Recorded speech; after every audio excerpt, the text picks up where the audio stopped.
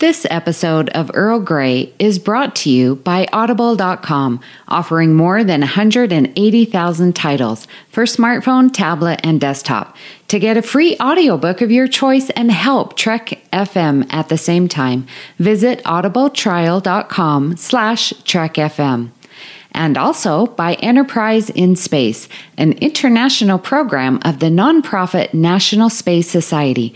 Find out how you can help science and education and become a virtual crew member aboard the NSS Enterprise Orbiter by visiting enterpriseinspace.org. Hi, this is Dorinda Wood, and I was the costume designer on Star Trek The Next Generation Season 2, and you are listening to Trek FM.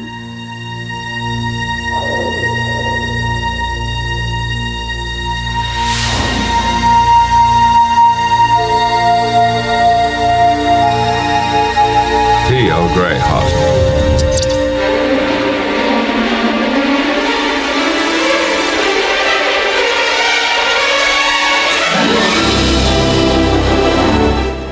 Welcome to another cup of Earl Grey, Trek FM's dedicated podcast to the next generation. I'm your host, Joe Keegan, and joined with me today are my two favourite hosts, Amy Nelson and Justin Oser. Amy, how are you today? I am doing so good. So glad to be talking Star Trek again. It's great to be back. I mean, I still feel like I've been gone. So second week. You were here last week. I know I was, but I missed you guys. But we were so used to you not being here, so that it feels quite unusual that you are. Mm-hmm. Favorite. So it's nice. I did say favourite just now. Both favourites. It's not a binary choice. Except when I'm gone. True. Well, you're not here. Why would you be my favourite if you were gone? Justin, how are you? I'm doing well. Yeah, good to be here. This one actually comes out on December 24th, Christmas Eve. So happy holidays to everybody listening. Yeah. Happy Christmas, everyone. Do you say Happy Christmas in the US? Merry Christmas. Or do you say Happy... Okay. Happy holidays. Merry Christmas. Happy holidays. Yeah. Happy holidays is a very American thing. Well, I've only ever heard on movies. Well, it's to cover that around this time there are other holidays like Hanukkah and Kwanzaa and things like, and New Year's, and it's to kind of all the holiday season. So you'd say Happy Holidays for like all of it, right? Okay, interesting. What is Kwanzaa? I have heard of it, but I know nothing about it.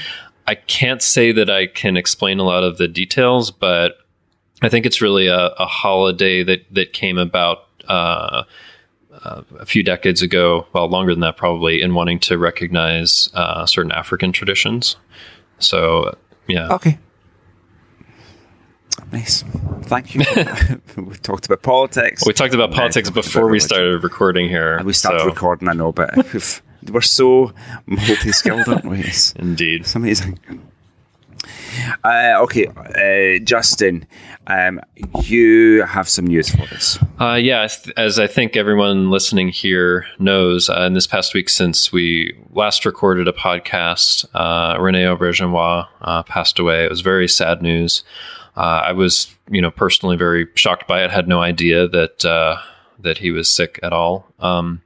So just wanted to pay a little tribute here. Of course, best known to Star Trek fans as Odo in Deep Space Nine. He was just so amazing in that role. I loved him so much. He also played Colonel West in Star Trek VI in scenes that only really ended up in the director's cut. And he also had a role on Star Trek Enterprise as Ezral in the episode Oasis. But just very sad news, coming on the heels of Dorothy D.C. Fontana passing away. So, all within a week, and quite sad news, and just wanted to take a moment to recognize that here.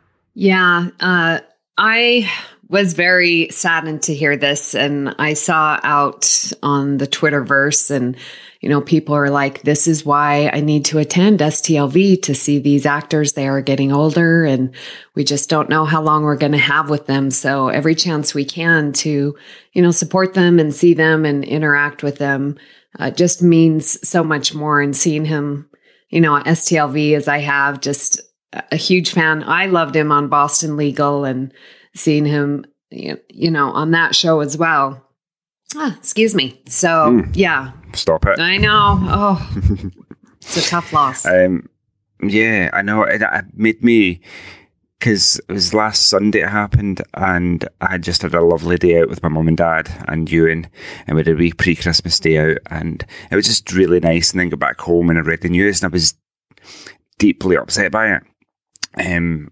Unusually for me, because I don't normally, like, famous people die all the time, and I don't really bat an eyelid at it. Yes, it's sad that another human's died, but with Renee, and I realised that I'd really love that ensemble cast in Deep Space Nine.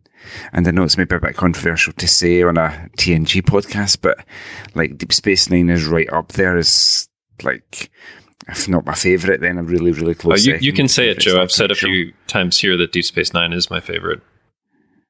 Okay, then I think it possibly is. So yeah, just it hit me, kind of knocked me for six. Yeah, and when we're starting to lose them, so, Renee and then Aaron Eisenberg a little while back, and it just makes you realize that, that show, the last episode aired only a little over 20 years ago, and already we're losing people from it. So it's it's quite sad to think about, but we can remember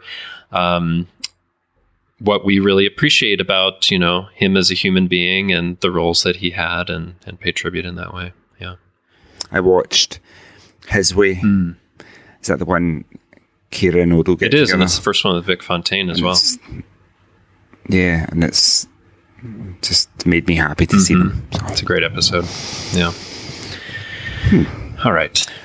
Let's do some Babel Conference feedback for Earl Grey 301, which was Booby Trap, with our guest, Shoaib Mirza. Justin.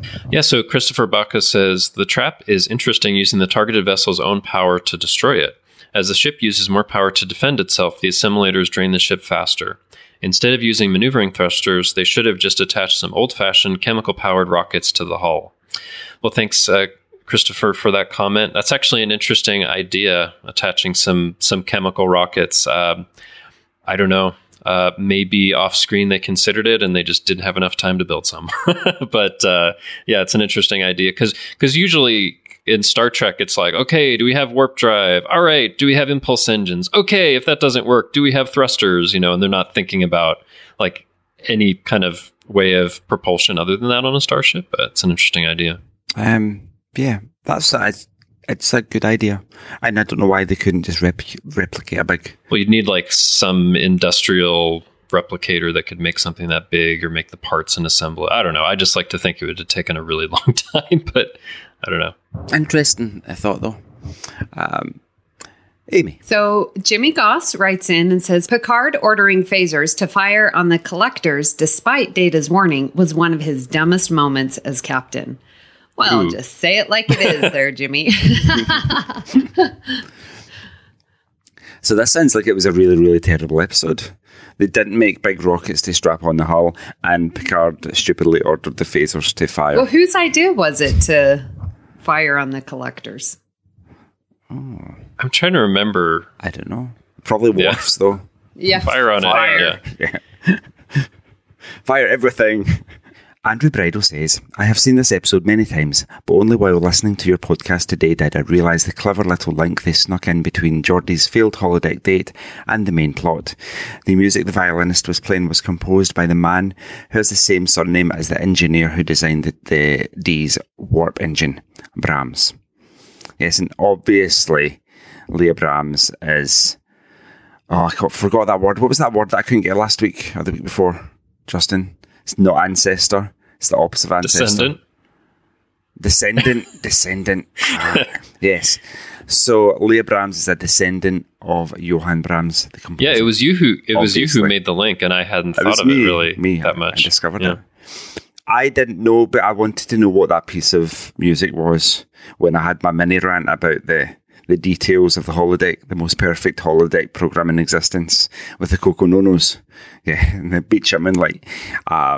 So it turns out it was Brahms, Hungarian dance number 5, if I recall. So thanks for that, Andrew. Yeah, I was surprised to learn that too. All right. Stefan Ringline says, what an extraordinary episode with one of my favorite guest speakers. Shoaib always brings great topics on board. I love Booby Trap and could watch it over and over.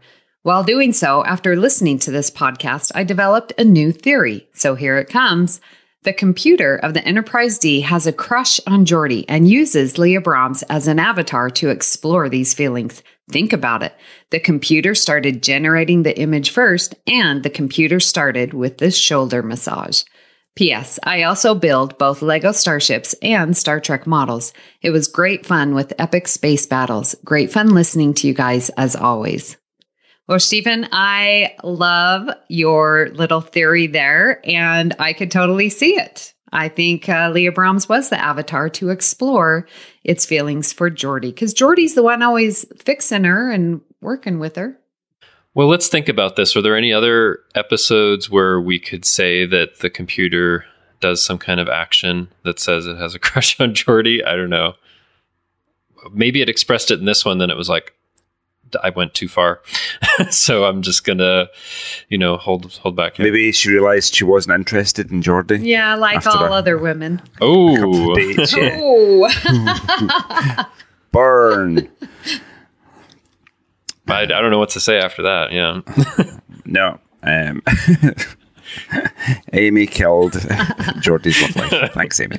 Well, yeah. I love the fact, Stefan, that you build the Star Trek models. Had so much fun doing that growing up.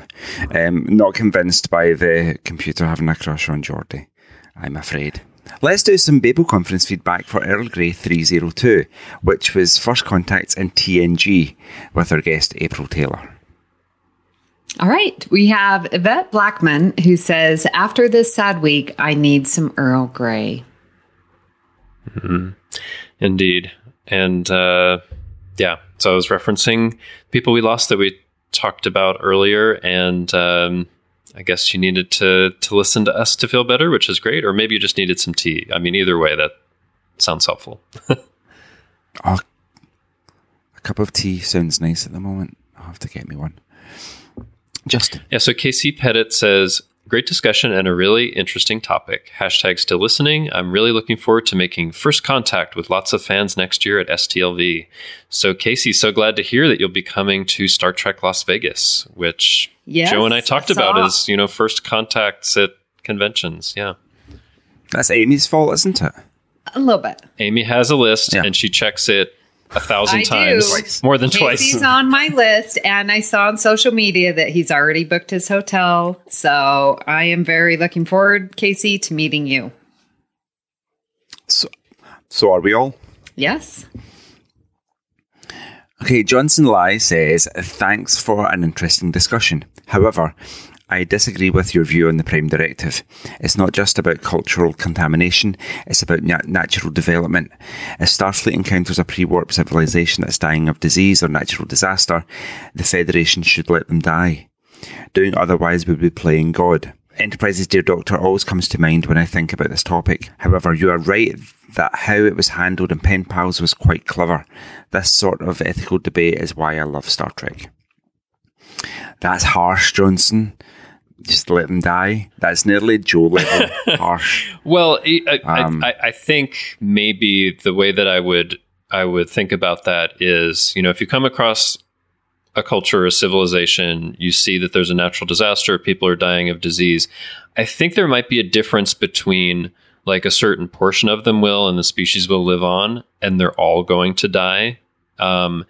So I think I'm just thinking more in that extreme where it's like there's going to be some disaster or disease is going to wipe out absolutely everybody on the planet, that I would be more likely to consider like, hey, there is going to be no natural development in the future if they all die. But you could also argue their course of natural development is just to be gone. So, I mean, I think it is a difficult question. I'm just saying that I've had a little difficulty in thinking about it as just standing by while an entire planet dies. Well, I think there's a couple of examples where, just from Into Darkness at the beginning with the volcano, or, with Spock going down to do that. And also the first episode of Discovery, where they're, again, trying to save this planet with the water thing. Discovery, I think that first episode is different because I thought that they were trying to correct something that was created by the Federation. No. No, it was a mining accident. Oh, yeah. It was something the Federation so created. they were repairing. So they were, okay. Yeah, I think that's a little bit different. The example with Into Darkness, like, I don't think it was because of anything that Starfleet had done that was just geological, and they wanted to fix it. That's sort of like, I know, like, and that was pre-warp civilization. Yeah, I mean, I think in different parts of Star Trek, it's gone kind of back and forth, right? And then there's the one with Worf's foster brother where they're going to let them all die, but he says, no, you're not. So, yeah, it's an interesting topic, and I'm glad that we can talk about it and think about it before we actually encounter other civilizations out there. So, yeah. So as Star Trek fans, we will be prepared for that moment and to have that discussion, I hope. I don't think I could stand by and let a sentient civilization, whether or not they were pre-warp or not, die. So I'd feel in some way responsible because I would have the power to do something and I didn't or wasn't. But of course, what if it turned out that there are tons of civilizations out there and there's one that's, dying all the time and you don't even have all the resources to save them all, right? I mean, I don't know. It might become difficult if it's a lot. Anyway, we'll see. We could talk about this the whole episode, really. We might. It might come up in True Q. Does who is it says it? Is it Janeway in a Voyager episode? Like about what happens if in one of these civilizations, talking about the Prime Directive, you save a child and the child grows up to be that planet's version of Hitler. Right. But I mean, you could also say, what if that child turns out to be the savior of the entire planet? I mean, like, you don't know what the future holds and how you're impacting it is the difficult thing, right? Yeah. True. Anyway. Okay. All right. Well, we have Kimberly Lawler writes in and says, nice discussion as always. April did a great job.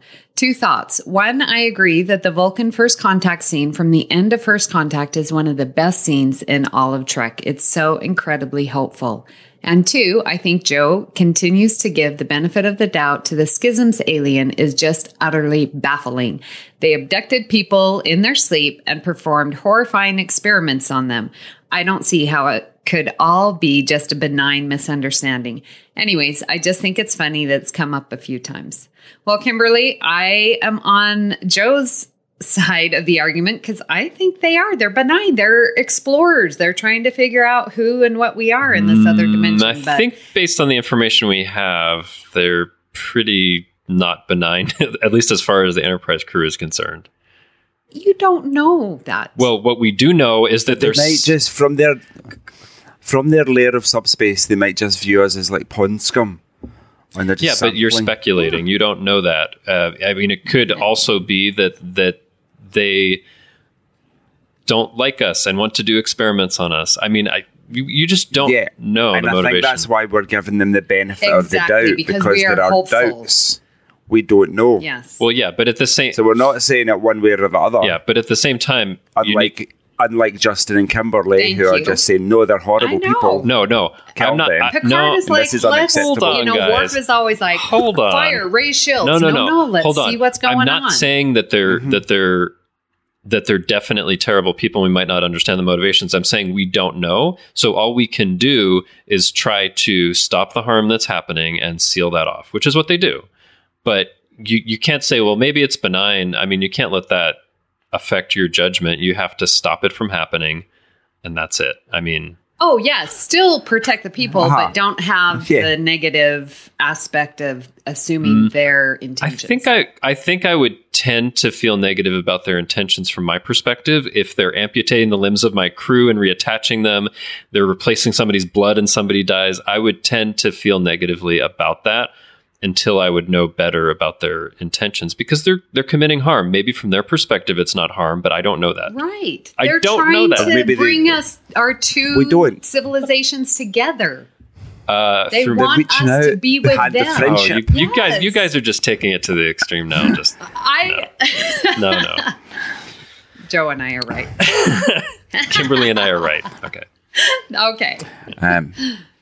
Amy, when are we starting our spin-off podcast? Right. What's the spin-off podcast called? Like, no matter what happens to me, the intentions are benign. But like an even more amazing version of Earl Grey without Justin. Ooh, I know it's quite a long name. We might come up with an acronym for it. We're going to move in to the main part of the episode. We are coming back to our series on Serialized TNG. And this time we're going to be talking about the fan collective episodes that included Q. So we're going to talk about 8 TNG episodes, or 10 if you count the two-parters as being 2. Encounter at Farpoint, Hiding Q, Q Who, Déjà Q, Qpid, True Q, Tapestry, and All Good Things. And Tapestry and All Good Things obviously don't have the name Q in them. And neither does Encounter at Farpoint. Neither does Advocate at Farpoint. Yeah, I just noticed that. Yeah, here. there's like 5 in a row that have Q in the name and the others don't. Which is interesting because when you watch the episode name doesn't come up until after the opening teaser, credits. So it would kind of spoil it in a way if you'd seen the name and you would know it's about Q. Rather than like wondering, oh, what's this colder opening about? What's causing whatever to happen? Does that make sense? That makes sense. And that may be why, at least in the case of All Good Things, they didn't put Q in the title, because Q doesn't come in for a bit. Till well after the opening credits, yeah. Okay, so let's talk about the first episode, which was the pilot of TNG, Encounter at Farpoint. I know we did speak about this 2 weeks ago with April Taylor. We were talking about First Contacts. Yeah, we were talking about First Contacts, and we highlighted Encounter at Farpoint as having numerous examples of First Contacts. But specifically, let's talk about our first contact with the entity known as Q. Amy. Yeah, this was a very interesting spin, because Q was added, when they decided that the opening episode needed to be extended. And so we have this introduction of Q, which I absolutely love, and sets up the entire 7 seasons of the series. And what I love about Encounter at Farpoint, and in watching these episodes, like Picard always goes back to and makes reference to Encounter at Farpoint. Well, Q, you put us on trial for all of humanity. And that comes up quite a bit. And so it's always going back to the beginning and how it all started, and how he was judge, executioner, and jury, or whatever those 3 words are. So I love, how he takes us back to, I can't remember which century where those trials were. It was the 21st century. 21st, yeah. And, with the big bell, everything was just so spectacular. And that goes through all the rest of the episodes as well, as Q has to make this huge, spectacular, this entire production whenever he comes on board, whether it's his costumes and, his ideas and stuff. So I just think Encounter at Farpoint sets up Q perfectly, and they remain true to who Q is and who is introduced to it at this episode. Yeah, it's really interesting to look at it in this way, just like isolate out the Q episodes together, because I think when you do that, you do see like that it is pretty strongly serialized. Like one kind of leads into the other, and they almost make an assumption that you kind of have an idea what happened with Q before. And you also see kind of a journey for Q, like as we go through these. So the first one, Encounter at Farpoint, you see him, he's a bit mysterious at first, but he's this omnipotent entity, he's putting humanity on trial. And then at the end of it, they kind of pass the trial. But then, of course, in All Good Things, we find out the trial never really ended. But, it all springs from that. And you see what happens. And there's quite a bit that happens with the character of Q. Like, yes, he's omnipotent. Yes, he's dramatic and has this flair for things. And he's kind of, haughty and arrogant and all of that. But at various points, you do see a bit more into who he is and what motivates him. So that's what I found really interesting across these episodes. You do get to find out a lot. He's not just some omnipotent trickster. There's some, it seems like very like human needs and motivations going on sometimes. So that was interesting in thinking about all these. I think it's really an interesting introduction into into Q, because throughout the 8 episodes we see kind of different aspects and different facets of him, and he demonstrates different behaviours. So this one, he is a bit like the omnipotent trickster, but it's like he's found something that he's intrigued by in the universe, and he wants to investigate it. And that is humanity and the crew of the Enterprise. And he's got this kind of 7-year-long fascination with what humanity is and why he thinks it is special. And it's almost like he has them in like a laboratory and he's doing experiments on them, right? Absolutely. Well, you could imagine that the whole 7 years of TNG is just Q's lab watching the crew do what they do. And for all we know, even outside of these 8 episodes, he's influencing events and watching, right? Maybe that's why such unusual things happen to the Enterprise D. And that is true. That is why the whole show is bookended with 2 Q episodes. And you said it earlier, Justin, that the trial never ended. The trial that started in Encounter at Farpoint continued into All Good Things for its conclusion. So I think, were all 179 episodes just right? And is it possible, even though we don't see him in the movies, that he's still manipulating things and seeing what happens? Because he doesn't like close the book on this observation and All Good Things. It's kind of going to continue, right? So maybe he is doing that in the background. Well, and I like that idea of this laboratory, because in Hide and Q, he literally takes them, into this foreign environment. And what I loved about the first, 3, all of them, is that we're investigating humanity through Q's perspective and how he views humanity. And I was just really overcome in Hide and Q how hopeful and almost a little scared of humanity because of the great potential that we have. And I was just watching that and going, oh my gosh, this is, again, another reason why I love Star Trek, is because we are so hopeful in our future and what we can do and what we can accomplish, that even the Q continuum is maybe a little scared and shaky leaf over the power and what we can become. And it shows through in each of the episodes, because especially the first 3, Q specifically says, you don't know, and was talking to Riker and Hide and Q, you don't know your power and what humanity can become. And I love that idea that we really get to see that. And that's what, endears Q to us and sort of keeps a watchful eye on what we're doing.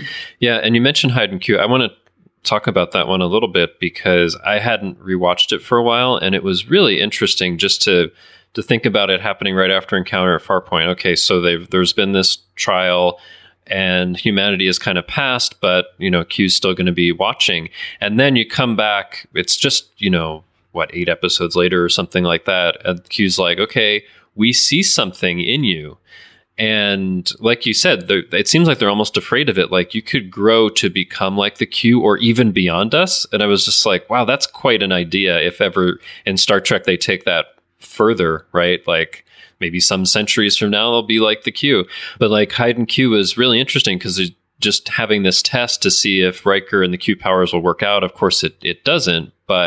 And it seems like at the end, Q's kind of like failed in his mission and is taken back. But yeah, just that whole idea is just kind of startling, that humanity could actually surpass the Q, which we think of these omnipotent beings that can do anything, right? That really struck me this time. Would the Q not then being way more powerful than us just now, not then put a stop to that if they were scared of our potential to be even more powerful than them? But I think that what Q talks about in Hide and Q is that there's a certain aspect of humanity for growth that they're really interested in and that they kind of want to study and maybe take advantage of. And you get the hint, I think, this is the first time they talk about the continuum, really, but you get the hint that there's something that's become stale. And actually, like, if I'm to go like way past these TNG episodes into something like Death Wish in Voyager, like you actually find there that things have gotten really like tedious, right? And it's really like there's no growth or anything that's happening. So they kind of see that going on, and they're wanting to not put a stop to what humanity is doing, but like study it and observe it and try to figure out how maybe they can take advantage of it to move beyond what they are, because humanity has something that's that special. I mean, boy, it sure makes us as humans watching the episode feel special, doesn't it? These omnipotent beings are saying we have something they want. Ooh, so, but it's such an interesting idea to think that humanity could go like even beyond that. It's quite a common theme in sci-fi. Obviously, they do it in Hidden Q with Star Trek, the idea that humans, I think maybe because we're the most like technologically advanced species on Earth that we know about, that we have some kind of special potential, and we can grow into something that's much greater than the sum of our parts. Babylon 5 did it in the final episode where haven't seen it jumps yet. to a mill. Oh, don't spoil it. No, so I won't spoil that. Stargate did it with the identification that the humanity was the fifth race. And there were 4 ancient races that were super powerful. Joe dropping humanity spoilers. was going to go on. And are you guys going to watch Stargate? I probably won't. But I only ever watch Star Trek. I tried watching Babylon 5, but I got to partway through the second season and wasn't that into problem. It. Yeah, that's the problem, because like seasons 3 and 4 specifically are really strong. I know, but like it's the same thing with Star Trek where people talk about like, oh, TNG, it gets really strong in season 3. I love a lot of seasons 1 and 2, right? And that kept me going toward the things that are like, and sorry, people who love Babylon 5 out there, I know there are a lot of you, but like it wasn't season 1 and then partway into season 2 wasn't doing it for me for Babylon 5 in the way that TNG does. So even in the first couple seasons. Yeah, and I loved going back and watching these, and that was, again, just sort of that hope, because, I mean, Joe, you're right. There are a lot of sci-fi that, has this idea and the hope, but there sure is a lot of dystopia out there in sci-fi. And, especially these first few in these early seasons, it was like, oh, yes, we are so hopeful.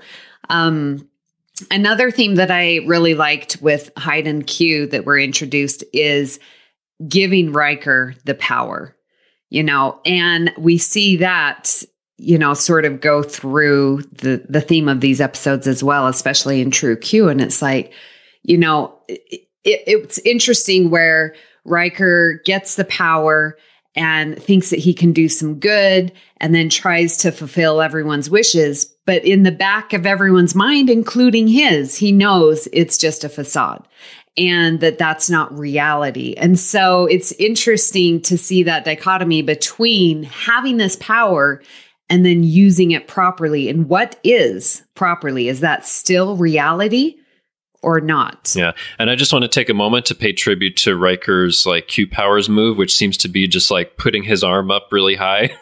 Does it? It's not snapping his fingers or anything. He's just like, ah! So I kind of love that.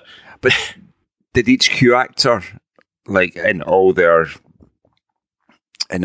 appearances, not have a different power? A different way of doing it? Yeah, I think possibly. And yeah, I think so. But I just found Riker's to be really dramatic. But like that idea that they're willing to temporarily give Riker Q powers means that in some ways they're kind of desperate to get a hold of this thing that humanity has, right? Because that's granting a lot of power. Is his power equal to the other Q at that point? Could he, if he wanted to, just like banish them somewhere else or do something? Is it a risk? Or are his like bigger powers not quite as much as the others? Yeah, could an omnipotent power destroy another omnipotent power? It's a good question. They actually, they talk about it in the novels a little bit, Q Continuum, where there are different like variations, and some omnipotent beings have more power than others, which is weird. But some infinities are bigger than others, right, Joe? So that's a numbers thing. Or Amy, sorry. I should say Amy. I was thinking science, but math, yes. So anyway, Yeah, I don't know, but I just think it just shows that it's somehow at this early stage they're kind of desperate to get a hold of what humanity has. They're willing to give Riker all this power. I think Jonathan Frakes plays it really well, going from Commander Riker to omnipotent Commander Riker. He instantly goes from somebody that you quite like to being a complete idiot, and you instantly, I don't know, there's he's really like full of himself, right? It's got, yeah, and he is quite cocky and confident, but it's an endearing quality that he has, and then it just becomes a bit abrasive, and you're just too full of yourself. I think the way Jonathan Frakes plays it, even his chin is like a little higher, like he has to like look down on them a little bit. So he's a bit aloof, yeah. And Hiding Q usually isn't an episode that I think of as like a big favorite, but there was a lot of interesting stuff going on when I rewatched it this time. I really like the philosophy of it. Mm-hmm. The only thing that kind of slightly annoys me is the planetary set. The Planet Hell set. It reminds me. Yeah, very original series. Oh, for sure. Oh, yeah, primary coloured sky, like it's a green sky and like purple rocks. And I think I noticed this time, you know how like in TOS there's always this certain like musical thing that's going on when they're on the planet. It's almost like this hum or drone that actually started out in the cage. There's kind of a variation of that in this episode. It's a little bit more in the background and the tone's a little bit different, but it's the same kind of feeling as like being in the original series, I felt like. So, but yeah, early in TNG, like a lot of those planet sets were pretty similar to TOS. So that may be a little distracting, but like the actual philosophy and the stuff they're talking about is pretty interesting. So does that count for our discussion of Hiding Q? I think so. Yeah, because we just segued flawlessly. So smoothly. That was me. So smooth. So let's talk about the third episode that Q made an appearance in, and that is Q Who. So again, going with this episode, what I like about it is that, so now we have Encounter at Farpoint and Hiding Q. And so, talking about Q's fascination, it's like, okay, yes, the Q continuum knows that humanity could become great things and even more powerful than they. And so I like this, that it's like, all right, we see you, humanity, and you think that you're out all exploring and being all that.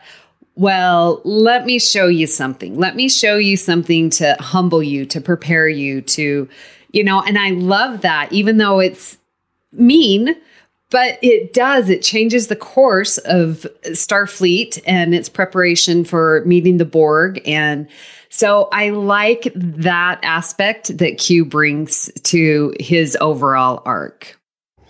I think to say he's mean doesn't do it justice. I think this is the first time we see him do something that's truly malevolent.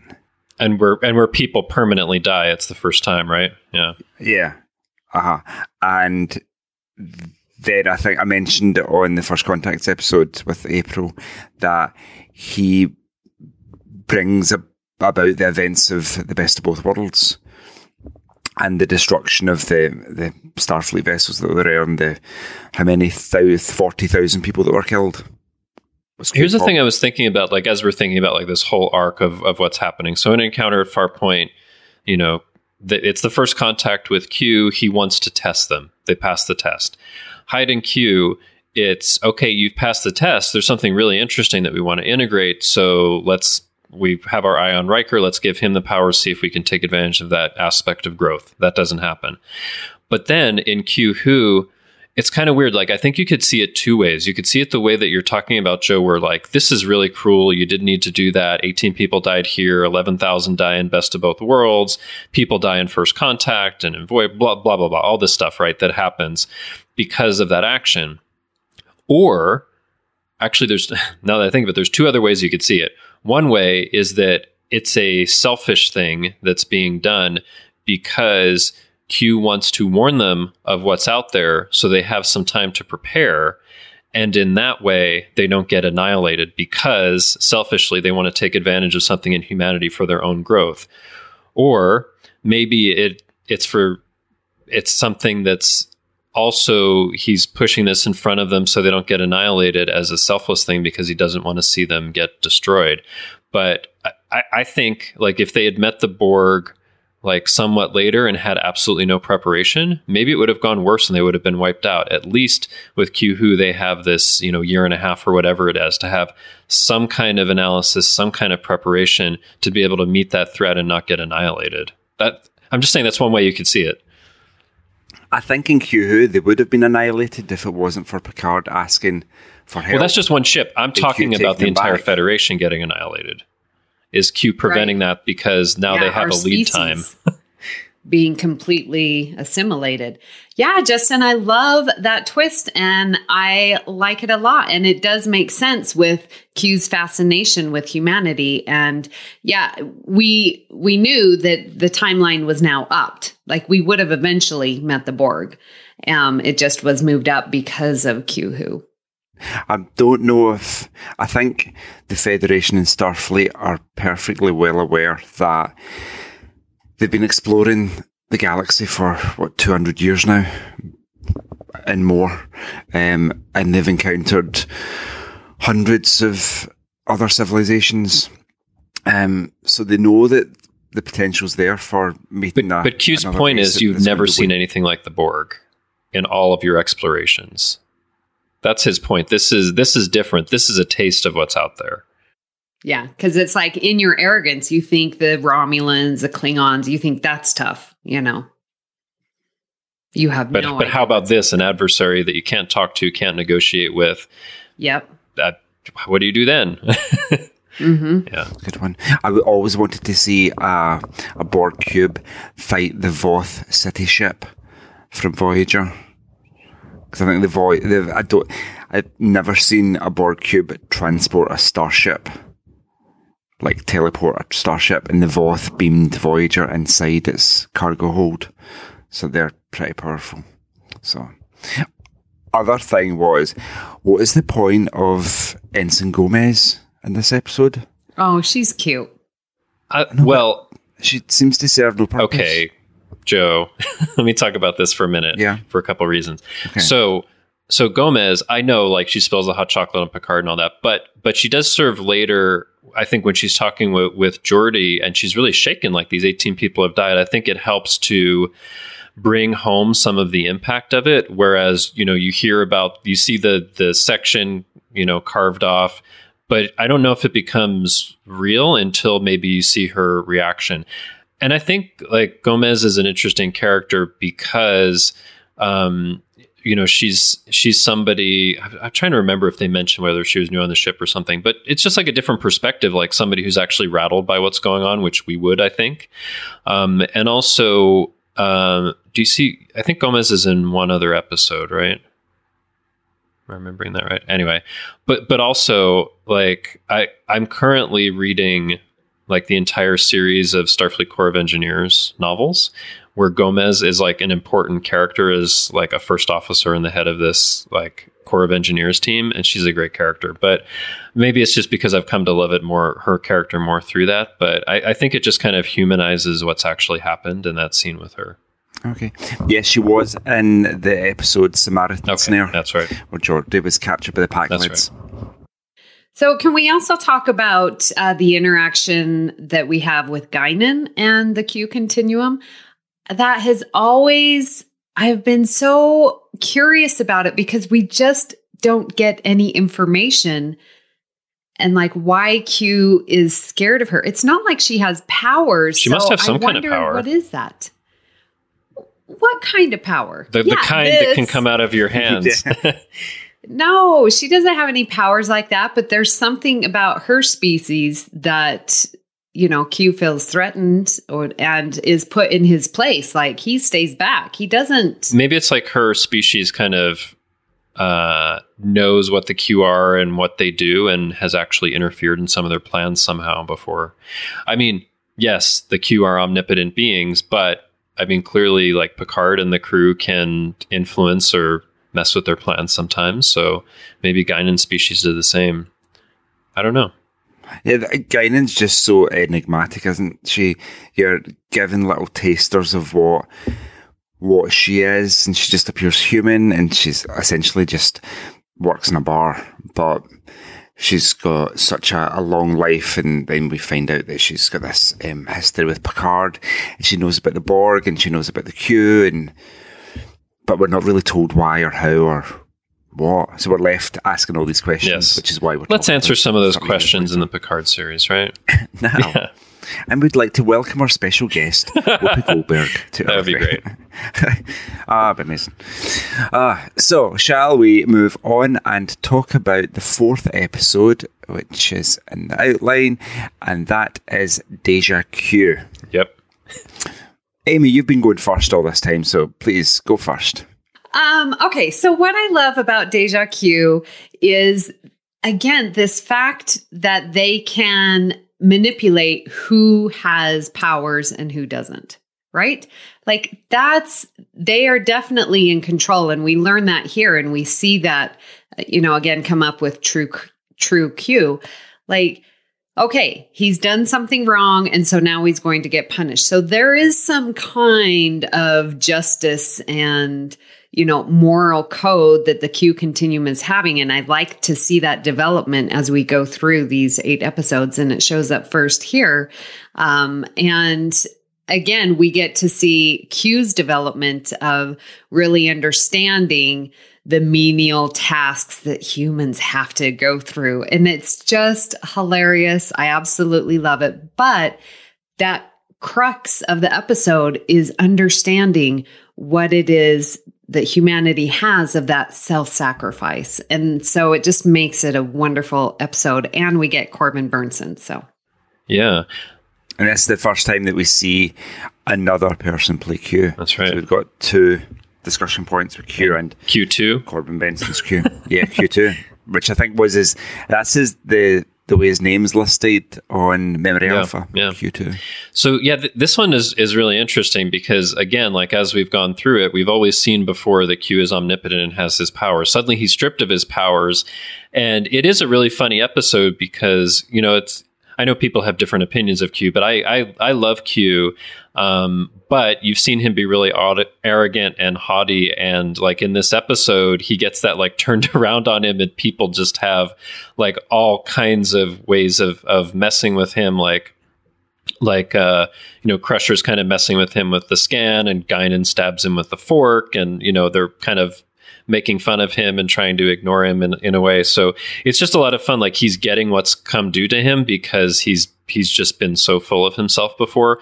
But as you mentioned, Joe, we do see another Q, and part of what happens is there's this species, the Calamarain, that are trying to get their revenge on Q now that he doesn't have his powers. And eventually Q is like, you know what? I don't want to like hurt everyone on this ship. I'm just going to go out in the shuttle, and they can just kill me. I don't care. And then Q2 comes in and says, did I detect, a hint of a selfless act? So you find out for the first time, like, okay, maybe all Q aren't the same. Maybe they're not all just like full of themselves and like looking to mess with people. Maybe they do have some values we can relate to, like selflessness and sacrifice and things like that. And in that, Q seems to recognize that that's something that they like. So it really provides like more of a depth to his character and what the Q are like by kind of providing that peek in. Plus it's just a hilarious episode and so many things that happen here. Yeah. I think through most of the episode, he's still as arrogant as we know him to be, even though he's still human. It takes him quite a long time to lose that arrogance and kind of get some humility. And what is really interesting is that it takes Data to show him that humility, the only non-human crew member, or non-humanoid, only non-lie. No, he is humanoid. I see. Non-organic android. Just say the only android. Yeah, I suppose. Yeah, he's Data's searched to be more human, and he's the non-human character that we're most familiar with, I suppose. And it takes Data to show Q that. And I thought it was really an unusual choice that when Data's been repaired in sickbay, that he couldn't speak.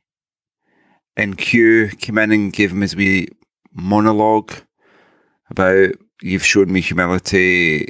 Now I'm just going to go, there's a wee speech. Yeah. I thought, why doesn't Data say anything? Why was that choice made for He was still being Data. healed. Yeah, but they Yeah, made a the specific processors. choice that meant that he wouldn't speak. I don't know, maybe because we had to hear it from Q himself to be convinced of it. I don't know.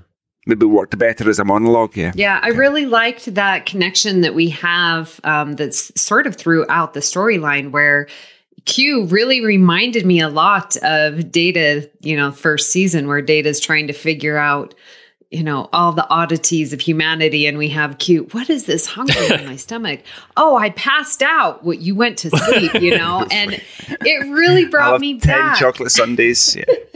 It brought me back to, Data in first season. And so that little, side story, parallelism that I got, and then to have Data, step up. And I think that Data recognized that commonality that they both have. It's like, yeah, we're both trying to figure out what in the heck is this humanity meaning. So I liked that in the storyline as well. Yeah, it is an interesting connection that they make to trying to understand humanity. I mean, and also because Q somehow doesn't realize like, oh, I was sleeping or I'm hungry. Is that just because he doesn't have his powers and he's lost some knowledge? Or does this confirm that the Q are all powerful, but not all knowing? They don't like know everything in the universe, but they have the power to do anything they want. Well, in this episode especially, and like how you were saying that not all Q are like the Q that we know, I think that Q is still in this learning phase on how to be Q himself. And that's what, fascinates the Enterprise D and humanity because he's still learning. He, to me, is just like a teenager. And trust me, I see a lot of them. A teenager and sometimes they're that's all mean. Powerful. It's a good thing you don't have that in your Yes. classroom. Sometimes they're picking on others because they don't understand. But then once they get that maturity and understanding and the breadth of what it is, yeah, you could be all powerful and this omnipotent, but how you choose to use that, and we know that there's infants and then that you get old. I guess old, how do you get old? But there is still growth within the continuum. And so I see Q as sort of this teenager, and I think it comes out that he's being scolded in this episode. Can you imagine how annoying like a 2-year-old Q would be? Now you see those like toddlers in supermarkets and they're having a tantrum. Well, we get that in Voyager. Yeah, we get that in Voyager where Q's son is like the most annoying teenager in the world because he does have all that power. I actually find it hard to watch that episode because he's so annoying, but I mean, he plays it really well. And that's also John Delancey's real life son, which is kind of cool. I think it's actually called Q2 in Voyager. It's later on, 6th, 7th season, maybe something like that. I will have seen it because I've seen all of it. I think it's actually the last time that you see John Delancey's Q, right? That episode? Am I right, or is there one after that? I thought there was one more, but you would know more than me on that. Hold on, I'll have to look it up from our definitive source, Memory Alpha, which says that... I could look it up in this. Ooh. Yeah, it is the last one. Oh, it's a season 7 Voyager episode. The Star Trek script book, the Q Chronicles. Oh, that's cool. It's got the scripts for all the... Oh, that's awesome. Wow. Nice bedtime reading. But yeah, it is Q2. That's the last one that John Delancey's in. So far, hopefully we'll see him again. And wasn't it just so great at STLV last year? Well, I guess this year. I'm in mode. Still 2019. In August... That's the teacher in me where it's like before school is the previous year. But yeah, that we had John Delancey and Corbin Burnson, and it was Corbin Burnson's first time coming to STLV and sounded like he had a great time. So that was really good to see them. And wasn't Amanda, or the actress who played? Yeah, Olivia Dabo. Dabo. Well, and wasn't, didn't they have something where they had like most of the people had played Q, so they had Susie Plaxton as well? Yeah, they had the Q panel. Yeah, that's pretty cool. That was really good. Just very fitting for our episode. Indeed. Okay, let's move on and talk about the 5th episode, Qpid. Did anybody like this episode? You know what? I've had different feelings about it. I think it's kind of fun. On the other hand, as I've said before, I'm not a huge fan of Vosh, and it is kind of like this Robin Hood, like save the the damsel in distress kind of episode, which is not my favorite thing in the world. Like, this is interesting because we've been talking about like the development of Q, like through these episodes and what we learn about him. And in this, kind of all you learn is that I feel like there's a debt I need to pay back for what you did in Déjà Q. So I need to provide something with you. Here you go. Here's this fantasy with Vosh. I mean, does it really say much about his character? Yes, it goes deeper. Okay, tell us. So, and especially with what you said with Q Who, and sort of the intention on how we could look at it differently on what Q is doing in preparing us, and so that we aren't, assimilated. Well, here, yes, because of Déjà Q, he does feel this debt. And what I love about this episode, and I can't believe I just used the word love, because Qpid was like the bottom of the list for me. Couldn't stand it. But in watching all of the episodes together and understanding the story, I really came away, was like, oh my gosh, this is a great episode, because Q is providing Picard an insight that he himself didn't know, which I love. And I don't know if everyone's going to agree, but it's like, Picard, you have a vulnerability and you need to recognize it, and so that you can fix it, so that you don't become vulnerable, get hurt, whatever. So I don't know if the idea of, okay, if you are allowing your personal feelings to come in, especially with Vosh, that you are vulnerable. I don't know. You can debate that, whether that's good or bad. But the idea that Q is showing him something in his character that he can fix, I think is, what do you give Captain Picard? That's not going to be seen as, oh, this is fake, this is Q, this is just, his fake reality. That something that Picard is actually going to use and benefit from. So I think if you look at that deeper intention that Q has, I think it makes for very good. But yeah, I guess it says something about his personal interest in Picard, but he doesn't really even listen to what Picard's like, I'm fine, go away. But if he really wanted something, maybe it would be, shore leave on a planet that he would really enjoy and where nothing bad would happen, but instead it's like this dangerous adventure. Be fake. This is fake too. No, Picard understands something about himself that is real. Yeah, but the setup is fake. Like, he's putting him inside. I understand that. But the gift is that Picard learns something about himself. But let me just say, probably my favorite thing about this episode is Worf saying, I am not a merry man. And then, Geordi terribly playing whatever stringed instrument he has and Worf breaking it. I love that. There's so many good... And Troy shooting Data, your aim is improving. There's some hilarious parts that have nothing to do with Q in this episode, but I think that's... I mean, you can tell that the crew just loves being together. I think that's an interesting way of thinking about it, but in terms of like the impact or the bigger questions, it's kind of like something happening on a smaller scale than the previous ones, right? So I think the reason I don't like it is because I've never seen what you talked about, Amy, there was this gift to Picard. Well, he says he wants to give a gift, but... Yeah, but then for me, that just seems like, they're going to have a wee Robin Hood-style adventure. But I didn't see that deeper meaning, if that existed, of the gift was identifying a vulnerability and allowing yourself to fix it. That totally kind of went way over my head. So with my initial impression of it, I don't like it, but the three best bits are the Troy with the arrow, the smashing the loot, and Worf's I'm not a merry man. The rest just kind of falls a bit flat. So it'll be interesting to watch it again with the knowledge that it's potentially a gift to Picard about changing himself. Yeah. I mean, and I think they made this a Robin Hood adventure because the movie Robin Hood, Prince of Thieves was going to come out in a little bit. So there was like this buzz about Robin Hood stuff. That's probably why they did it. But yeah, interesting to think about.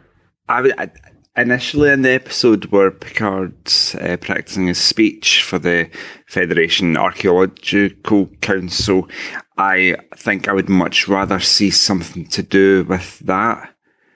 Maybe you just want the whole episode to be a 45-minute speech from Picard? No, like an adventure in terms of his love of archaeology. Well, that's kind of what happened with Captain's Holiday.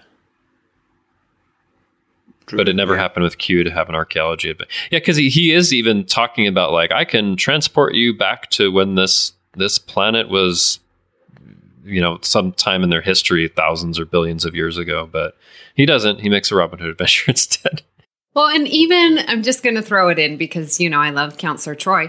But even here we see Picard leaning on Troy's counsel. And when he's asking, well, should I rearrange my talk to go in chronological or based on the species or, you know, whatever. And, you know, she like has to encourage him.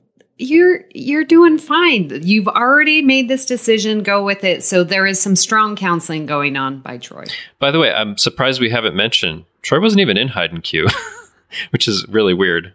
Yeah, I noticed that at the beginning. It's like, well, Troy's off on a conference. Yeah, one of the few episodes. She's doing some professional development. Marina Sirtis isn't in. Yeah. Okay, let us talk about the next one, which is episode 6 in the list, and that is True Q, which I really like. Mm-hmm. Yeah. It's the second or the third appearance for a new Q entity in the form of Amanda Rogers. Ewan reminded me today that we met Olivia Dabo in Vegas this year, and I was like, did we? Yes. Really? I didn't realize she was there somehow. Yeah, she was on the Q panel. Oh, I missed that panel. It was her first time as well. Was it? Okay. Shoot. Yeah. It was the first time we had this Q panel. It was awesome. So I really like this scene where they're playing hide and seek, and they're on the porch at the back between the warp nacelles. On the exterior. Yeah, they're standing on the hull. Yeah. Remember? So that's the porch. That's called the porch. Is it? Do you remember? No, I know the scene. Our dramatic reading. The big circle with the porch. With the porch, yes. That is the porch. See, I didn't make that connection. Yeah, missed that. Yes. Good job, Joe. You'll never unsee that. Yeah, that was good because, it was like, stop thinking so human when he was in the engine warp core, you know. And this episode really does bring out what the Q is. I mean, because now we're learning who the Q is through Amanda's. Yeah. Oh, is it Amanda? Amanda Rogers, yeah. Yeah, Rogers. Yeah, through her eyes. So I really like this episode in terms of learning about who the Q is.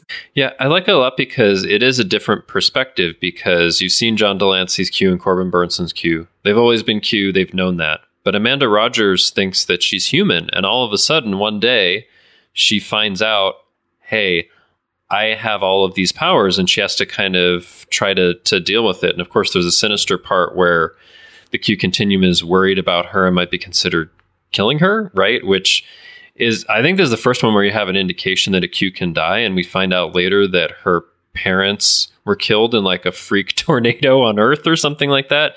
And also that it's possible for Q to produce children. So like it adds these different aspects to who the Q are, what's possible.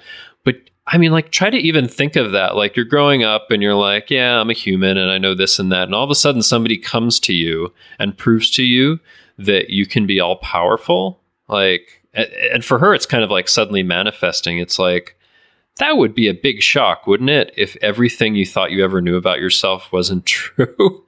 So, but I think she deals with it pretty well. And she's a very likable character. And yeah, I like it a lot. It's a super interesting episode just to explore more of what the Q are and what this person's experience is. I see a lot of parallels with The Wizard of Oz, and I don't know if it was intentional. Because you've got this young girl, and I don't know if it was intentional that they made her up to look really innocent. So she's got her wee pink dress on, she's got her beauty spot, she's blonde hair's all perfectly coiffed, and she's got this innocence about her, and then she is kind of propelled into this. She's got this internship on the flagship of Starfleet, and she's discovered she's a Q, so she's been transported to Oz, if you like. And then it turns out her parents were killed by a tornado, right? Yeah. So she is essentially Dorothy. There was no tornado that carried her to Oz. She just ended up with these really fantastical things happening to her throughout the episode. Yeah, I agree. Yeah, it's really interesting. I was looking on Memory Alpha to see if there was some explicit connection with the Wizard of Oz. It doesn't mention one, but also it says what the working title of this episode was. It was originally going to be called Q Me, with the question mark at the end. That might have been cute. But yeah. No, I think it's cute, Qute, yeah, cute. But yeah, I like it a lot as just an exploration of what is possible and the things that the Q need to do, and that they can, kill other Q and be vengeful. It's giving them, like, it seems like with each episode, it gives them a bit more human qualities, right? And they're not as like aloof and totally alien, but we can relate to this stuff, like revenge, things like that. It's like, oh, that sounds very human. Yeah. Well, yeah, in this episode, again, Picard reference encounter at Farpoint, and but it's like we need to give her the choice because she knows what humanity is, and then you're going to come in and have this Q continuum. Like she, I think, recognizes what humanity is, and I think this is such a really good Beverly episode, which I think gets overlooked because she is an amazing mother figure and just totally supports and explains to Amanda all these different things and emotions. And we learn so much more about Beverly because when Amanda asks her, well, if you had these powers, what would you do? And would you bring Jack back? And it's like serious emotions and conversation that she's having with Amanda to help her to come up with these decisions, and going to dinner with her, with Troy. And I think Picard's speech in his ready room, that it's like, this is humanity. And she is now losing that because you've just said, like, she needs to know the truth about what happened and what are the possibilities. She needs to have those facts in order to make the best decision for her. So, yeah, that's a really good point about Beverly. She does have an important role in kind of helping Amanda to deal with this situation. And also, she has to be really patient because Q turns her into a dog, which is a super rude thing to do, right? Like, oh my God. So, but yeah, that's quite true. And I think it is interesting the way they leave the episode is like, okay, you're a Q and you're just going to go along that way. You can't really be on the ship anymore. So, well, and it goes back to, goes back to Haydn Q, where Riker has the powers and Picard warns him, well, you need to be careful. Like, this power, what is it going to do for you? Can you be on the ship and not use the power? And we see that doesn't happen. And we see it again here with Amanda not being able to, not save the planet. Right. Except unlike in Riker's case, where he's suddenly given the powers, and for Amanda, like, this is kind of actually like a natural part of her development. It's like she can't deny it, but Riker can be like, no thanks, I didn't have it a few hours ago, so I'm good. And we can move along. But yeah, it's pretty interesting. And I think it's a shame that she didn't show up later, Amanda. I think that would have been pretty interesting. I think Star Trek does that a lot with aliens that we see first time. They seem really mysterious. We don't know much about them. But the more we see them, like specifically with the Q, we identify those parts of them that we see in ourselves. We learn how to identify the humanity in them. A bit like the Borg. The Borg are really terrifying initially. And then as you go through Voyager, they're still really powerful and the stakes are high, but you see the Borg in Unimatrix Zero and they are not assimilated anymore. So we identify that the good things about them rather than just being unknown. I like that because that's kind of a hopeful view that no matter how strange or alien something or someone may seem, that there's always a possibility, at least over time, to connect or understand in some way. Okay, well, shall we move on and talk about Tapestry, which is another episode I really, really, really enjoy because we get that backstory about Picard, and we see initially that he's essentially dead because you don't know what's happening, and then Worf's carrying him and puts him on the bio bed, and then Worf makes a mistake with the script. Crusher asks what type of weapon was it. And Worf says it was a compressed Terion weapon. What it's supposed to be, Tetrion. Yeah. Oh. He missed it at the second T. Oh, dear. I rewound it and I was like, We'll have to let Michael Thorne know. I'll tweet him later. Okay.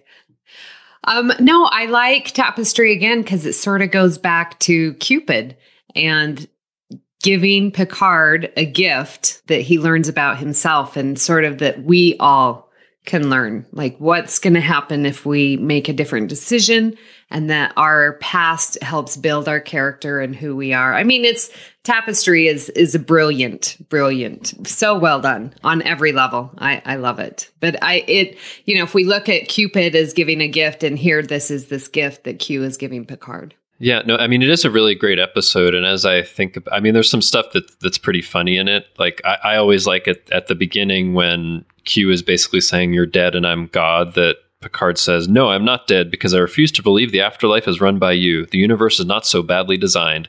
So you see like this interaction between them, and Picard, I think a lot of times is not too happy to see Q because he's going to mess with things. So, I mean, I think, Amy, you could see it as a continuation of like his specific interest in Picard. But I'm thinking maybe he also has a specific interest in Picard because Picard is because Picard is such an important figure in the 24th century. And you could maybe even see in like the history of humanity in a way with all of the things that he is doing. Different times he saves Earth and things like that. So if we go back to what we were thinking about before, where the Q are in Haydn Q, he was saying that humanity has this potential for growth that they're really interested in. They may surpass the Q. So I think he's doing something again to preserve someone who is important for the preservation of humanity as a whole, because they still want to take advantage of that, or they have a special interest in it. So I see it as like the smaller thing where he wants to do something specifically for Picard because he likes him, but also the larger thing because he can see that Picard is an important figure in the future of humanity and he can't let him die. I think in this one we see Q, and it seems to be that he needs Picard, or he needs humanity, and there's some kind of aspect of this friendship between them, or he sees Picard as a frenemyship or a friend. Yeah, but it's less antagonistic, isn't it? He's less of a trickster. I don't know, there's something about his behaviour and the fact that he lets Picard see that if you change this decision in your past, then you will no longer be the man that you are today. And you'll be that, a junior lieutenant in astrophysics, and his life just seems really sad. Yeah, I mean, and also, like with a lot of the previous encounters, Picard has been annoyed or angry or hostile toward Q, but he actually recognizes at the end of this that Q has kind of saved his life. I guess you could interpret it that way, or that he's done him a favor so that he could see what was really important in his life, what an impact. So he's given this kind of actually more meaningful gift than what he got in Qpid, right?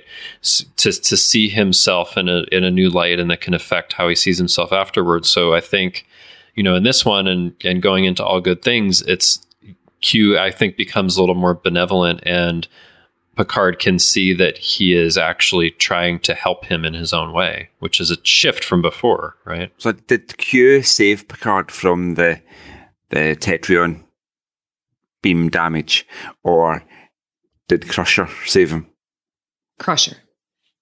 You sure? Because I don't... Why not? Because everybody was in the same position when Picard woke up laughing. And nobody had moved. There was no new devices. There was no I see what you're saying. Surgery potentially being done.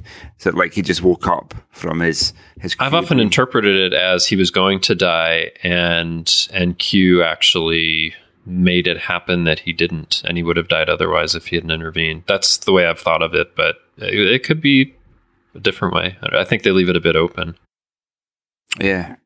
A bit ambiguous. Okay.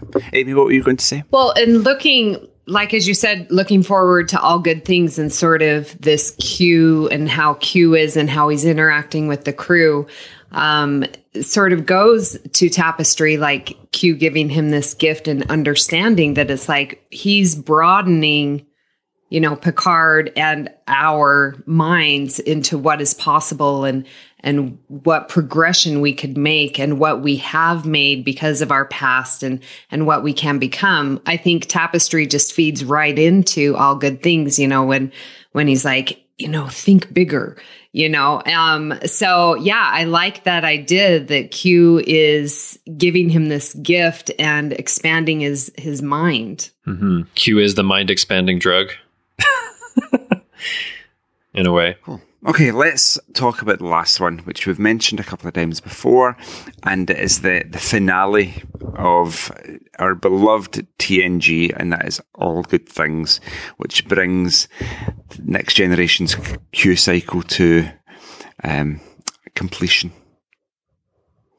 Amy, since you started first, you can go first. Oh, well, again, it's just, this perfect bookend to Q's story, like you said, on TNG, obviously continues in DS9 and Voyager, but the DS9 episode had already happened, actually, by this point. Oh, yeah. Well, okay. But it continues in Voyager, I'm corrected. No, but it's not the end of it for Q, yeah. Sorry. Yeah, no, that's what I'm saying, that it's not. So, it bookends, with Encounter at Farpoint and All Good Things. So with that bookend, because we get the trial and with Q's interaction with the crew, with, Riker and specifically Picard, and then we get, again, Tapestry leading into All Good Things, where Q is taking Picard and putting him in this fake, just something to help Picard understand the past, present, and future in hopes that he can expand his mind, in hopes to sort of guide humanity. Like you said, as we learned in Encounter at Hiding Q, like we have this potential and this is the first stepping stone. Well, not the first. I mean, it's obviously the 8th stepping stone in getting us to expand what we know and think non-linearly and, just through don't think of time this way, don't think of space this way. What can we really do? Again, bringing back the hope that we had in those first few episodes. I just love All Good Things for that. Yeah. Yeah. I think it is interesting to think about. And always when I've watched All Good Things, I've thought, okay, Q is kind of providing this puzzle or this paradox. It's much harder to solve than what was happening at Encounter at Farpoint. But a lot of times along the way, he's giving him like hints and nudges and answering questions and things. I mean, he wants him to succeed, right? He wants him to get to that point where Q says, like, for a fraction of a second, you considered things you hadn't considered possible. So it kind of goes back to what we've been talking about. It's funny how Hiding Q becomes such like an important touchstone in all of this. But when Q was talking about that humanity could grow beyond them and become really powerful, it's almost like for a fraction of a second, Picard was almost like a Q in that, in making the connections and making and the understanding. And that's just like part of the journey because, he'll be watching and, if you're very lucky, you might see me out there kind of thing. So yeah, it is totally interesting. And I mean, of course, he definitely references Encounter at Farpoint because Picard is like, does this have any connection to what was happening 7 years ago? And he said, I'd have to say yes. So it's like that trial never really ended. It was open-ended and they hadn't reached a verdict. And he says for a while they're guilty. But like, it is such an interesting progression from the first episode, Encounter at Farpoint, where Q was like, you're savages, you need to go no further, to Q being like a mentor and encouraging him to like expand the boundaries of what he can think is possible. It's such a shift over 7 years, isn't it? So yeah, like sort of going back to True Q, where he, the Q continuum sends Q to, help Amanda Rogers to realize who she is. Otherwise she's going to, be killed, to progress her and to teach her and to, be her mentor. And we see Q take that role on with the Enterprise D crew and with humanity. He is mentoring, like going back to Q who, well, you need to prepare for this. Well, you need to open your mind for this. You need to recognize your vulnerabilities in this, all because we can progress. And like you said, Justin, at the beginning, like, what is the Q's motivation? Because are they fearing us, or are they trying to learn and gain something that we have to integrate into their society? Like, it's so complex, and to put them all together is so beautiful. And talking about Q as a mentor, that actually gets me to think about something I've seen a few people talking about for the Picard series, which is the possibility that somehow Picard would become a Q at some point. I don't know if I'd like to see that, but in some ways that would actually fit in with what we've been talking about, where they see something special in humanity they want to learn from. They even made Riker a Q for a bit, and in a way, in all good things, Q was kind of like pushing Picard along and mentoring him to expand his mind. But I don't know. I guess in thinking about this, that might fit in, although I'm not sure if I'd want to see that. You don't think so? It's a gift Picard would accept necessarily. Yeah. You've been too much of a pain in my ass to accept that. It's mine. So I'm trying to understand the kind of, if it wasn't for Q, would this episode have happened? What, all good things? Yeah. So it was the Enterprise D in the future with their scanning the Devron system that caused the anti-time anomaly. Yeah. That grew bigger. I don't think that it would, because it's like he's like transported the kind of present Picard in season 7 of TNG into the future and transporting him back and forth. So I think it doesn't really happen. And there's really, like, when that anomaly is closed, there's kind of no real evidence that it happened except in Picard's mind. So Q is kind of like, he has the memories of it, or Picard does, but I don't think that it really happens, but somehow the stakes are real. I don't know. I don't think that Q would have allowed, the entire galaxy to basically be swallowed up, but it's a good question.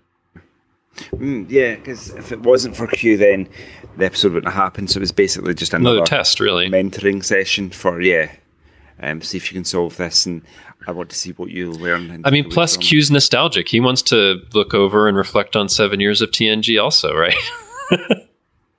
Yeah, and he's not going to let the TV show finish without actually being part of the final episode when he was in the first one. So, yeah.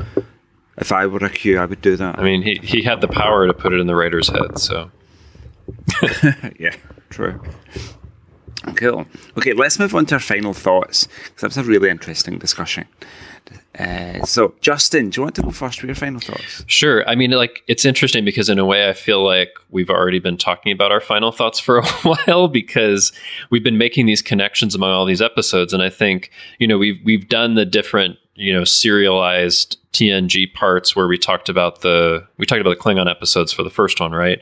And then we did the crossover with Standard Orbit to talk about the alternate universe episodes. But these, you can watch these 8/10 episodes together and really see it as a serialized thread. If you wanted, this could be a Q season that you watch, and because it all one flows right into the other in a way, oh yeah, we've been away for a little bit, but here's Q again, and here's what's happening, and here's the consequences from last time.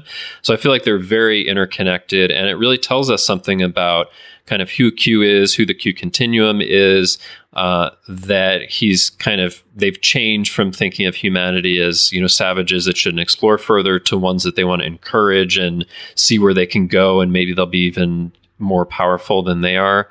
And there's just a lot of really great character stuff that goes on in these episodes, not only for Q, but for, Picard and Riker and other characters, and there's humor. So there's just a real range of some of the best stuff in the Next Generation, I think, in these episodes. So, and they are really connected together in a way that you don't often see in TNG.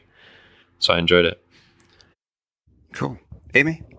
Yeah, listeners, watching these one right after the other absolutely makes this serialized TNG. And much more so, I agree with you, Justin, than the other, fan collective sets that we've gone over. Like, you really get to see the progression of Q, the Q continuum of humanity, this hope that there is. Like, I came away from watching these just so enamored with Q right now. And again, seeing them one right after another, the story flows so well. It's like no time has passed. And, when going through, I'm like, man, that was like a whole season ago or season and a half ago. There was a pretty big gap there. So really seeing this makes me appreciate Q and humanity and the whole storyline that is thread seamlessly throughout the 7 series. And you're right. This is like a little mini series, listeners. Just watch them all one right after another. And it's a beautiful, beautiful story. I'm so glad that we were able to do this and see the serialized nature in TNG. It's amazing. You think that it was all planned out initially, because it just totally makes sense that these 8/10 episodes tell this story and the evolution of Q, and it just all comes together. And you think, did they have that foresight back when they wrote Encounter at Farpoint, or did it just evolve as they saw what the character of Q? I think the answer was almost certainly not, because they were really just thinking ahead, toward the episodes that they need to write. Because they're making episodic TV. They weren't thinking like, 7 years from now, Q will be... But I think what ended up happening was it ended up being connected in hindsight, right? So they made Encounter at Farpoint, and then they were like, oh, that Q thing worked out pretty well. Let's do another one. And then for Hyde and Q, they were like, okay, looking back at Encounter at Farpoint, how can we move that forward? And I think they just did that for each episode, where they just looked back at the previous ones. But it feels like, it was kind of planned out that way, especially when you get to All Good Things. I mean, the way they tie it together, it definitely feels, planned out. Pretty seamless. I was going to say also that I've said it before, but like from my entire history of watching Star Trek, I've been almost a passive viewer, a non-analytical viewer, but with podcasting. So you could watch all of TNG and have a view on it, and you could enjoy it. But then you talk to you guys and you're like, am I kind of partially brain dead and missed half the details of the episode? So it's always really interesting to then go back and rewatch things you've just talked about, and then you see them in a total different light. You pick up all these little details that you might otherwise have missed. So, yeah, really interesting conversation. I now love Q even more than I did before, because of this kind of seamless, organised evolution that he went through the, I'm going to call it 10 episodes that he was in. Let's call it 10. So, yeah, thanks, guys. That was much fun. Amy, you have a preview of next week's episode. Would you like to give us that? Yes. Well, unfortunately, Justin will not be with us, and so we are going to make it seem like I'm going to die. He's not going to be with us. No. No, Justin's no. He's just not going to be here, which gives us the opportunity. Yeah. Would you like to tell our listeners? Oh, no. I was just saying, I'm just, taking a couple weeks off. It's rare for me. Yeah. But go ahead, right. Because I took a couple weeks off. We all do it. Yeah. But it gives us the opportunity to have guest hosts on. And as from the Babel Conference Feedback, we have some great guests. And so we are going to have Christian Alonso on with us, and we are going to talk about Half a Life, listeners. So if you'd like to watch that episode in preparation for next week, that's what we're doing. That's a great episode. And this will be the teacher's edition. Yes, exactly. Oh, yes. All right. Because we're all educators. Yes. I think that might be a first for Earl Grey. Yeah. So very cool. I definitely look forward to hearing that. Well, it's been so much fun talking about Serialized Q, but that isn't the only thing we've been talking about here on the network. Here is what you might have missed elsewhere on Trek FM. Previously on Trek.fm, continuing mission. Why they killed that officer, what they have to do with Project Perseus. Can I just throw my 2 cents worth in and say, I know who they are. They're Smurfs. Oh, if only. From the planet Smurfia. Tell me I'm right. If you insist. Sure. You're right. You're right.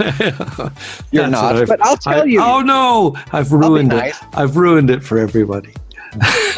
So, that's the first mystery. And then a series of other mysteries happen as it becomes clear that on at least one other of the Visionary class ships that they're now well on their way outside Federation space, that there was a saboteur. Earl Grey. But the first day of shooting, I shook his hand and I said, Mr. Nimoy, you seem to think I know what I'm doing here, but I really don't. And he had said to me in the audition, for the Vulcan mystique, think 1,000 years of wisdom behind the eyes. And I thought, oh my goodness, that's a tall order. Yeah, that's a lot to put in the eyes. Literary Treks. We're not messing around anymore. The reset button is gone. Characters' lives are going to move forward. Fortunes are going to change. When things happen, you can take it seriously. It's not all just going to get forgotten by the time the next book comes out next month. This is going to be something that is going to carry forward and is going to have lasting repercussions on all of the literary books, not just the ones written by Mac, not just the ones in this particular subseries, but by joining them all together and having nods to the Star Trek Corps of Engineers, to Voyager, to DS9, to Enterprise. Standard Orbit. We've had some various folks in guest star roles and things that had passed here and there, the last year or so, and all of that is sad. But when somebody who is really a part of the foundation of what Star Trek is and what it became, it really hits you kind of hard. And that's what else is happening on Trek.fm. Check out all of these shows and join the conversation about your favorite corner of the Star Trek universe and beyond. You'll find us wherever you get your podcast. If you're an Apple user, be sure to hit the subscribe button in Apple Podcasts on iPhone, iPad, or Apple TV, or the desktop Apple Podcasts app to get the latest episodes as soon as they are published. And please leave us a star rating and written review that helps others to find our show. So guys, you want a quick bonus question? Yes, please. Okay. So if you were in the position of Riker in Hide and Q, and you had these Q powers, would you have done the same thing as he did? Or would you have tried in some way to keep the powers? What do you think? Oh, I was hoping for a different bonus question. Well, you asked the question then. So if given the Q powers, what would you do? What wishes would you grant your co-hosts? Oh, that's sorry, Justin. That's an amazing question. Okay, to answer Justin's question, yes, I would keep my powers. I think that would be too tempting. I don't think I could give them up. What powers would I grant my co-hosts? What gifts would I? Okay. Interesting, because I don't really know you guys all that well. Joe, this is a test, and you will be judged by your answers. The trial is beginning now. Okay. Justin, do you have an answer? Yes. Or Joe, do you need more time to think? No, I'm thinking of something, but I don't know if it's appropriate, essentially. So, but we can edit. This is the power. Yeah, I know. So what I was going to say, I'll just say it. So Rosie obviously has some health issues at the moment. That might be a good gift that you might love. Oh, that was my gift to Justin. Rosie's health. Okay, that was appropriate. Yeah. Okay, because because we know that would make you happy, and you guys could live forever.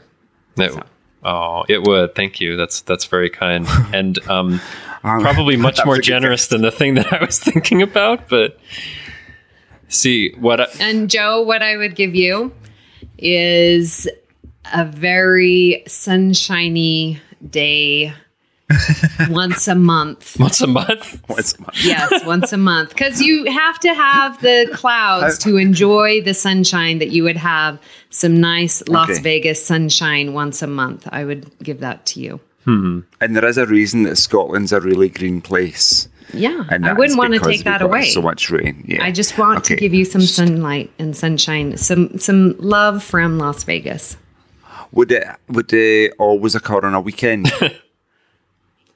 Yes. That's important. I don't want to be stuck in work when That's true. Yes. 36 degrees outside. Saturday, Sunday only. Okay, thank you. That's a lovely gift. Thank you so much. Okay. Amy, what would I give to you? I'm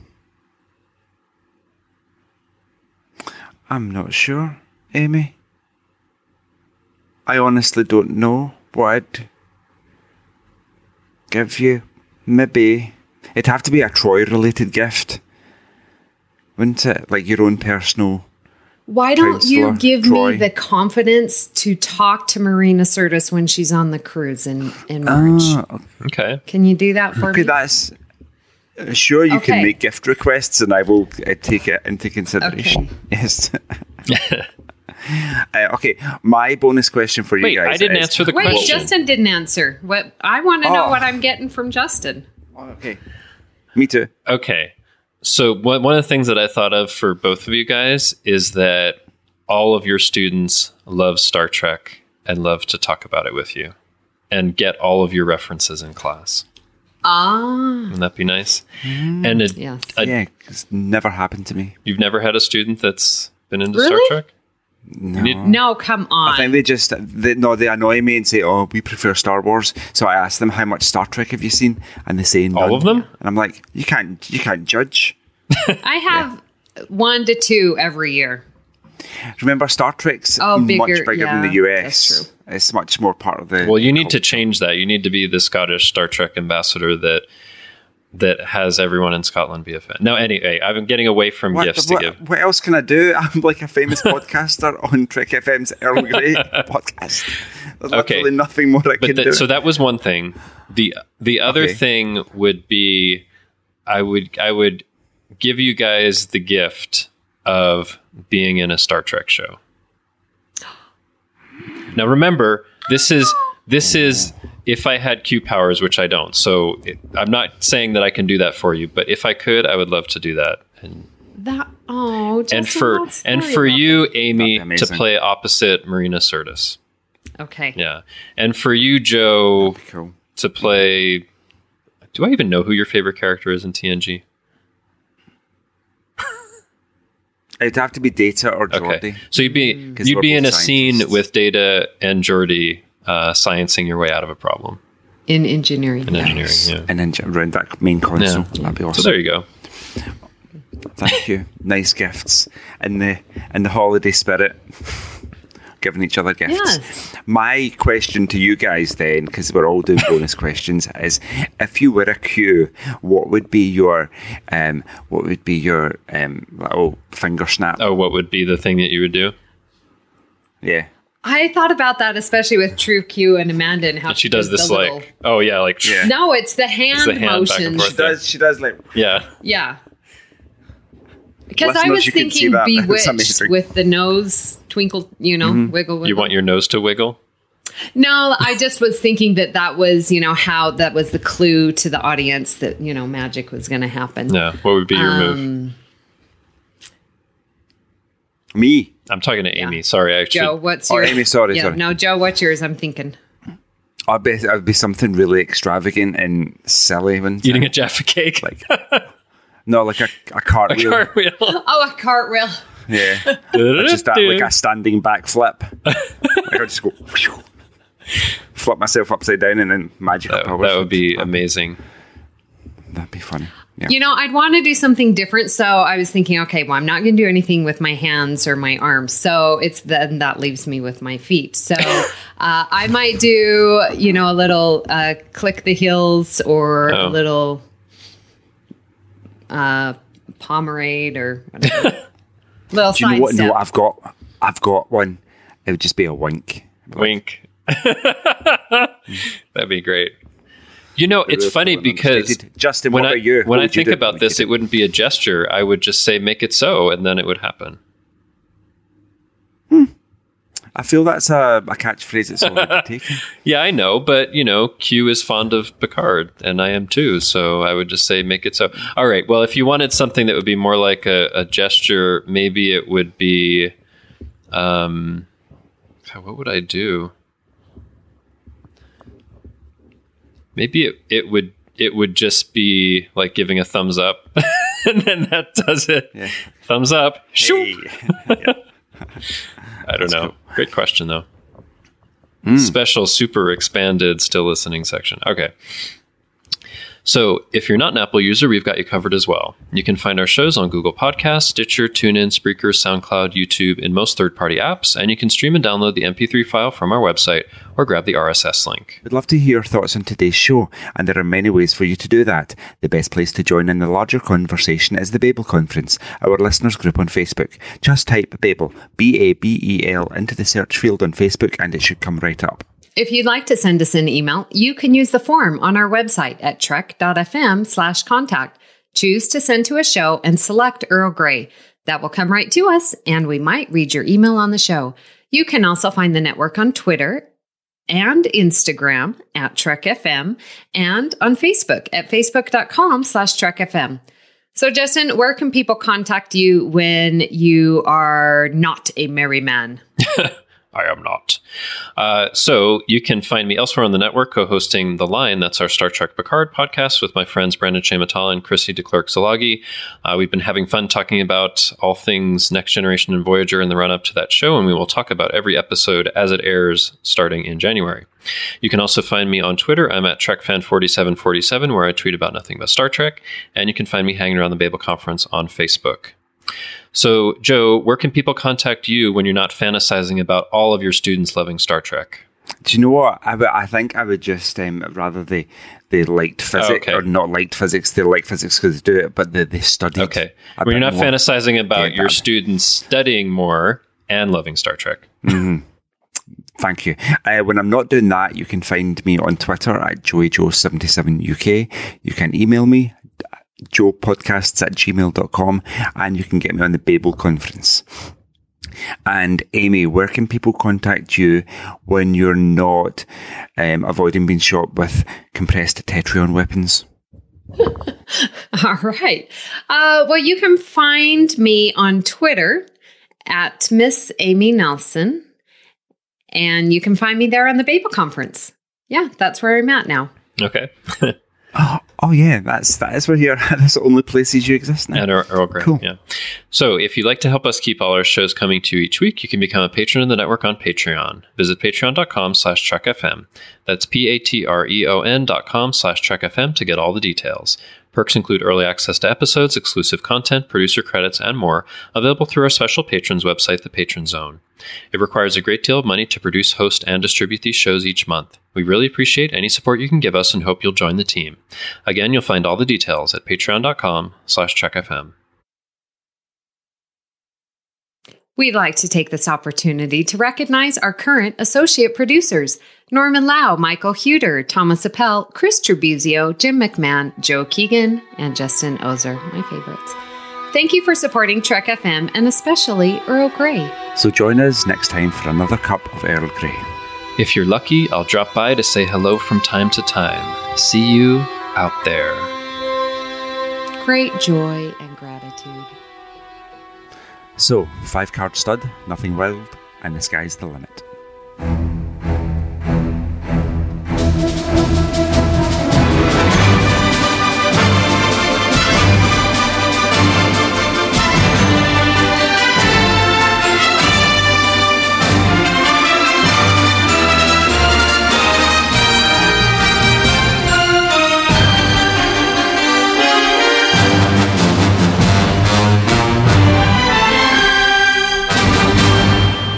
I was trying to recall that movie. It's a movie about AI, and there's an operating system that's new. It's set in the future, and the guy falls in love with his computer AI assistant. Yeah, I haven't seen it. No, I don't think.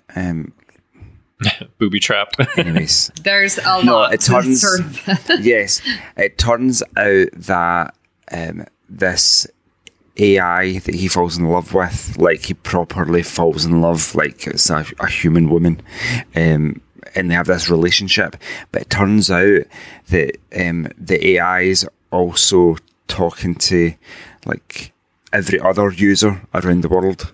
Her? So it's like she, the AI is a she. No, isn't the movie named Her? The movie Her, yes. And he's like, feels like the AI OS has cheated on him because she's with billions of other people all the time. Yep. So you could argue that the Enterprise computer is probably having a relationship with a lot of other people because people might be giving her requests like tea Earl Grey hot. Turbo oh lift, my gosh. Deck 8. Yeah. So that Enterprise gets around a bit, doesn't she? Shall we do some more feedback? Yes, let's move along. Okay.